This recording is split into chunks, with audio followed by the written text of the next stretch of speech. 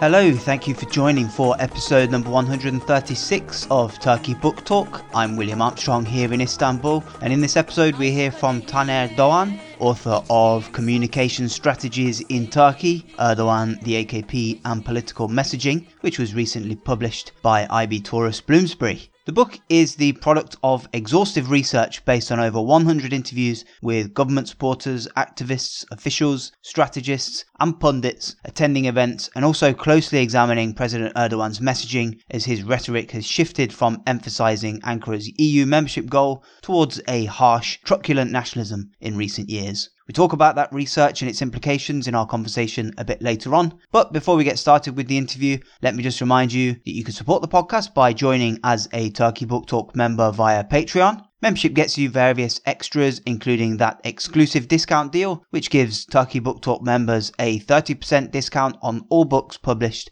in IB Tauris and Bloomsbury's excellent, extensive Turkey and Ottoman history series. Every one of the hundreds of Turkey Ottoman history titles published by IB Tauris Bloomsbury is available to Turkey Book Talk members who use a special code at the checkout that I send out once you sign up. That deal is valid for all physical books, pre-orders and ebooks, including the book that we discuss in this very episode. Turkey Book Talk members also receive transcripts in both English and Turkish of every interview via email as soon as the episode is published, and you get transcripts of the entire archive of interviews when you sign up, which includes a number of extra ones not previously published on the podcast. Members also receive an archive of over 200 book reviews written by myself, ranging from Turkish and international fiction and poetry to history, politics and journalism related to the Middle East and Europe. And finally, I also send links to articles and other content related to the subject in the email that I send out to members with every new episode, which is ideal if you want to delve a bit deeper.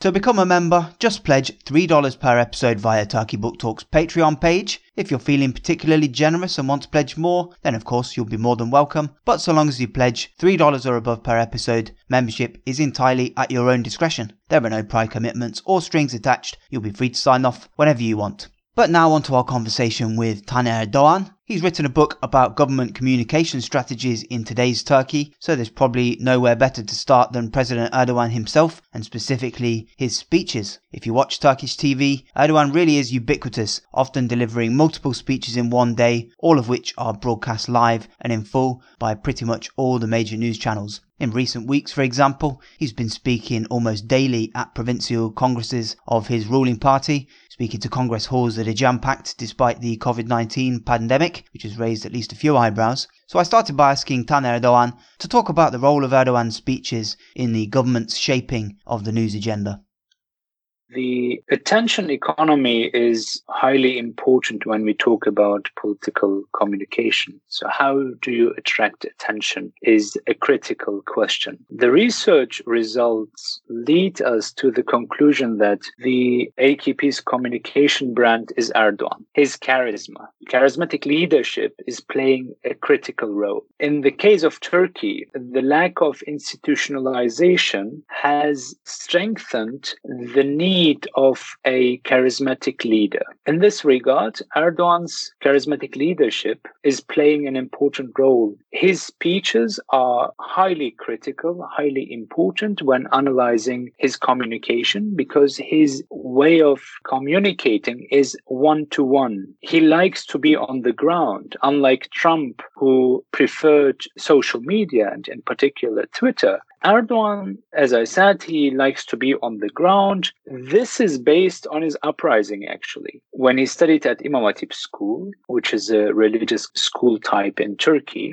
he used to make speeches on behalf of the students. He read poems of populist Islamist poets like Necip Fazıl Kısakürek, Sezai Karakoç, or Mehmet Akif Ersoy. So he uses poetry in his speeches and he's emotionalizing his speeches. In this regard, emotionalization is highly important within the frame of Erdogan's communication. He has an emotional relationship with his supporters. his body language, his gestures, his nonverbal communication is very effective. His intonation, how he uses his voice, how to modulate is decisive when analyzing his overall charisma. But not just his speeches or his huge rallies, which they used to organize before the COVID-19 period. He makes visits to people when he enters their homes. He removes his shoes. He sits on the floor when meeting poor families who have little or no furniture. He kisses the hands of elderly family members out of respect. So all in all, cultural norms and values play a central role in his communication with the society. His common man image is associated with that of a man who is close to the people, who understands them very well because of his demographic background. He is from Istanbul's Kasımpaşa district, which is known for working class community housings. So Erdogan uses this reality regularly when discussing issues related to the country. But this type of communication has actually started when he ran for the office of Istanbul mayorship in 1994. For the first time, an Islamist party, back then it was Necmettin Erbakan's Milli Görüş movement, the Refah Party. They involved women in the election campaigns. They paid visits to bars and restaurants in secular districts across Istanbul to reach out to people who favored other parties until that time. And what about the importance of rallies? Erdogan often delivers the speeches that we're talking about at these big mass rallies. And these rallies always strike me as a very distinctive aspect of Turkish politics, distinct really from mass politics in many other countries. And they have a very long history, going back decades actually, in Turkey, to long before Erdogan and the AKP came onto the scene. Could you just talk about what role mass rallies play in crafting Erdogan's message and getting that message out there, and also crafting a sense of shared identity among his supporters and a sense of emotional connection really between them and him?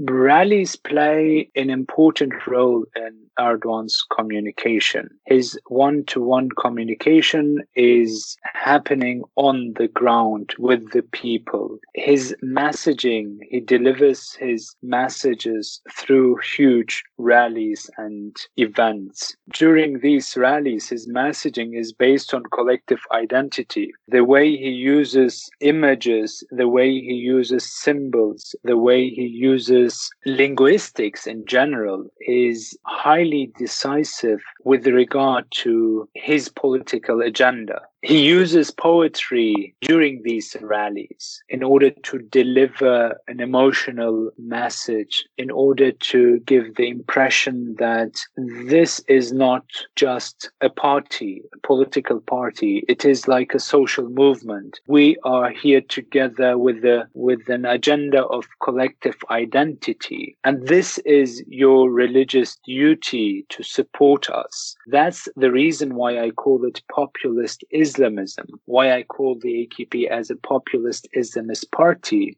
It's not just Islamism as in the case of Necmettin Erbakan. It's a populist Islamist ideology, which means that Erdogan uses Islam in a discursive and rhetorical way to gain credibility on the ground. Populist jargon of we and them, good guys versus bad guys dichotomy is playing an important role in his rallies. Of course, though, all of this is easier to convey to the public when 90% of the media is basically controlled by the government. I wonder if you could just address that issue, how the gradual bringing of the media under the thumb, essentially, of the government has actually made it very easy for the government to shape and control the national conversation. Media is playing an important role in AKP's communication. However, conventional media, TV and newspaper, is a medium to address middle-aged and older adults in Turkey. Online public sphere is playing an important role now in the 21st century. Bearing in mind that 7 million digital natives will vote for the first time in 2023 elections, the online public sphere is playing an important role today.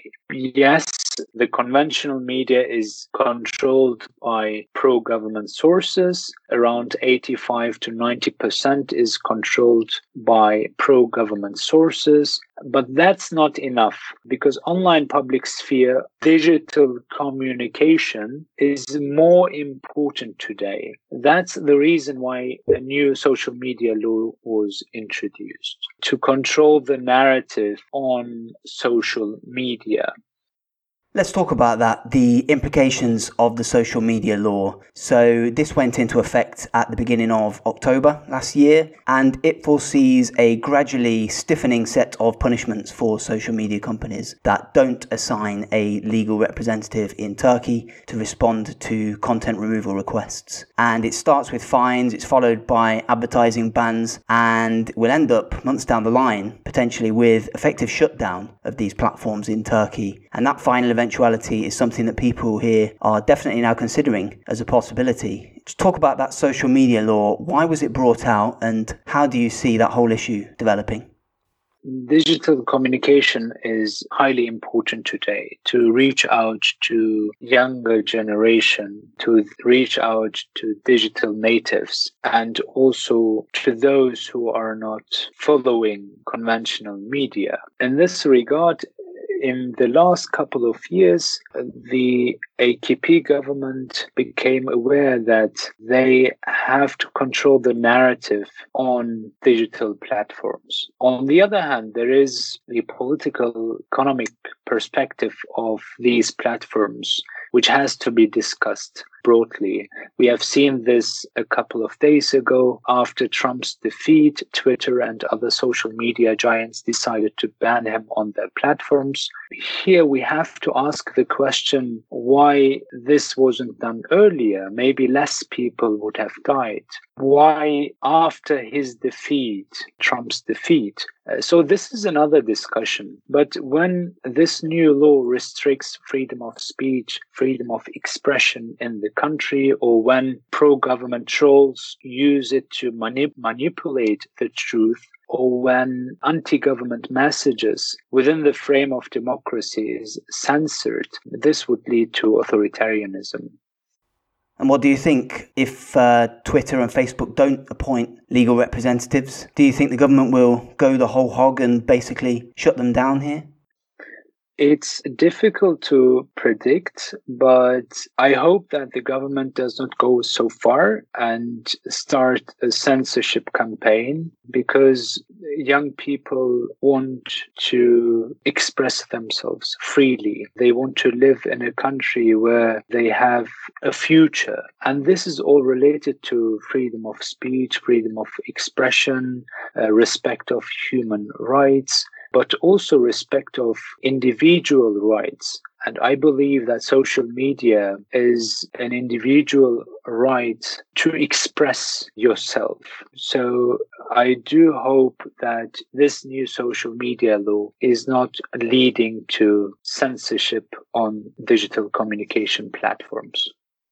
Now, going back to the book, I want to talk about Erol Olchok. He led the AK Party's strategic communications and campaigns for many years. He was hugely influential in stage managing election campaigns, minutely directing everything, centering everything around Erdogan, and really crafting the AK Party's messaging. And you actually personally observed him at work during the presidential campaign in 2014, and you interviewed him at length for the book. And he actually died in 2016 during the coup attempt. And after his death, many in the government said that his loss was very keenly felt in the party's strategizing. I remember seeing some government media people coming out in subsequent election campaigns and saying, this is awful, this is stale, it's unimaginative. We need to find someone like Erol Olchok again.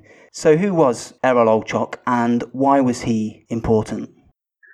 Erol Olchok was a valuable source for this study because he was with Erdogan for 25 years. He was like Erdogan's spin doctor when it comes to PR, public relations, and communication in general. He kind of seemed to me like a pretentious guy, but when I met him, I could see how humble and modest he was. He was always trying to emphasize that this was not his success story, but Erdogan's. So you could see how loyal he was to his leader. He developed slogans. He developed communication strategies for a long period of time. But interestingly, he revealed during our interview that Erdogan asked him to support Ennahda's political communication campaign in 2011 in Tunisia.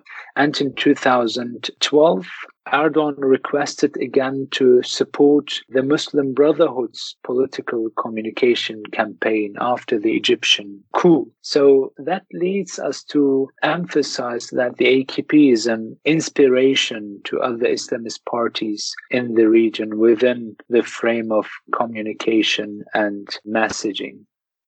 And these days, of course, we can't talk about communications in Turkey without also talking about Fahrettin Altun. He is the chair of the Presidential Communications Directorate, and he's been there since 2018. And he's really left his mark, I think it's fair to say. His tenure has been marked by these spectacular ideological videos, among other things, and it really is Erdogan's communications methods on steroids, really, absolutely hammering these historical, Islamist, nationalist, right-wing themes. Talk about Fahrettin Altun. What can you tell us about him that we may not already know? He has a crucial role in Erdogan administration. He is an academic, but he also wrote for Daily Sabah and Sabah newspapers, which are owned by Turkuaz Media. He was leading the Istanbul branch of SETA think tank, and he was always on air on A News and A Haber in particular before he was appointed to the Turkish presidency. It's a strong institution they try to build. The Communications Directorate, I would claim that it's stronger than some ministries. His aim is to create a collective communication system across all state institutions. He's trying to structure government's communication vis-a-vis its image in the international media, as well as the messaging with the Turkish public. You mentioned the videos. To give a couple of examples, during the Olive Branch, Peace Spring, or Euphrates Shield operations, the media narrative was studied in advance by the Communications Directorate, and videos along with explainer graphics were released on social media to quote-unquote inform the public. 2020, when they couldn't organize rallies due to restrictions because of COVID-19, they focused on digital communication. So they released in August 2020, they released a video with mainly Islamist, nationalist, cultural, and neo-Ottoman images. You could see fighter aircrafts, drill ships, the Green Dome in Medina to Al-Aqsa Mosque in Jerusalem, with an upbeat music in the background and slogans such as "God is great." The video emphasized how, quote unquote, Turkey is protecting the oppressed across the world. There were scenes from the Hagia Sophia, which was turned to a mosque, and Erdogan citing verses from the Quran. But interestingly, this video had footages of Alparslan, who was the second sultan of the Seljuk Empire, Sultan Mehmed II, also known as Sultan Fatih, who conquered Istanbul, Constantinople. But they didn't include footages from Ataturk. So the message which are communicated with these videos is collective identity within the frame of populist Islamist ideology. So the Communications Directorate's aim is to deliver Erdogan's message, deliver the government's message to the national and international audience, but also make Erdogan an iconic figure and, more importantly, a beacon of hope for Muslims worldwide. Another key secondary aspect, I suppose, are TV series, historical TV series, that have become very popular in Turkey and overseas in recent years. And they often strike the same ideological notes as the government, playing on the same themes essentially, putting out this conservative religious narrative, framing history through this highly selective ideological worldview, reflecting a newfound obsession with Ottoman and Seljuk history. In fact, a highly instrumentalized version of that history. Obviously, not all these producers and directors are directly connected to the government, but they certainly fit into a certain ideological landscape. What can you tell us about how these historical TV shows chime with the government's political message? Entertainment informs audiences and shapes minds. So historical dramas such as Kuruluş Osman, Resurrection Ertuğrul, and Payitaht Abdülhamid became popular not only in Turkey but also in the Middle East, in Latin America, in Balkans, and even in Eastern Europe. Along with the rise of Erdogan's image in the Middle East, the role of Turkish production series glorified the image of Turkey, particularly regarding its Islamic identity. This was kind of nation branding through culture, rhetoric, and broadcasting. On the other hand, these productions were a reflection of the way conservative film producers and directors responded to Western hegemony in the media. In particular, I'm speaking here in particular about Hollywood. Plus, the 2001 World Trade Center attacks by Al-Qaeda damaged the image of Muslims across the globe. So these drama series try to emphasize how strong Muslims were in the past during the Ottoman and Seljuki Empire, and to show in a way how respectful figures, respectful politicians and leaders and sultans they had in order to be proud today and to be optimistic for the future. Maybe there is no direct relationship between directors and government officials, but it's clear that it's kind of a political communication strategy of the government or of the Turkish presidency to use cultural diplomacy through Turkish drama. So the government of Erdogan has been extremely effective in creating a very clear, legible message that's really understood by the entire population. And it's been enough to consolidate supporters behind Erdogan, a sizable proportion of the population, if not the entire population. And in recent years, we've seen the economy in Turkey really struggling. And arguably, the same kind of economy would have brought down any other normal government. But a considerable portion of the population is still behind Erdogan, and the AKP is still, according to polls, Turkey's most popular party. So really it's just a question here about effectiveness, I suppose. Do you think, just speculating here, if the ruling authorities did not have such tight, authoritative methods of communication, really dominance of the narrative and control of the media effectively, do you think that perhaps the poor state of the economy would have already brought down the government? I do believe that the communication is very crucial because the way messaging is framed with cultural, religious, and historic imagery, it's leading to the conclusion that this party, this social movement, is the only solution in Turkey. And bearing in mind that you are talking to a conservative majority and you need their support, this messaging is playing an important role. It's used within the frame of populist Islamism and nationalism, obviously. So collective identity here is important. And finally, the last chapter of the book talks about post-Erdogan Turkey. So Erdogan was always dominant, but the AK Party has really become a one-man show. It's very hard to imagine a scenario with Erdogan not on the scene, with Erdogan not at the wheel. But indulge me in a bit of speculation here. What happens if he was ever to leave office or potentially retire? or something else one day? Is this communication structure that we've been talking about the kind of thing that has deep roots? Is it something that another charismatic leader can simply pick up and run with? The institutionalization in Turkey right now is based on Erdogan. So basically, Erdogan is the institutionalization, and that's a huge problem for post-Erdogan period. I don't think that it will be easy in that period to follow the same communication and the same messaging, using the same notions, etc. This is useful when it's applied by Erdogan for the majority of the conservative people. But there is a reality that the dynamics in Turkey has changed in the last 2 decades. The AKP has changed the sociological sphere in the country and enabled religious conservatives to rebuild their self-confidence after the postmodern coup in 1997.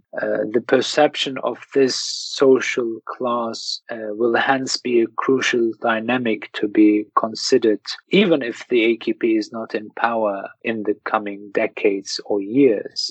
We could see this during the 2019 local elections. Istanbul Mayor Ekrem İmamoğlu has visited mosques. He prayed with the community. He recited from the Quran. He represented a humble, young, and charismatic image and respected the feelings of the middle-class religious conservatives. He's rebuilding Ottoman water fountains as part of urban culture. He's tweeting Erdogan's favorite poet, Sezai Karakoç. These are just a few strategies adopted from Erdogan's communication. So I believe that the whole dynamic has changed after Erdogan's leadership and AKP's communication style, and this will be relevant in post-Erdogan period.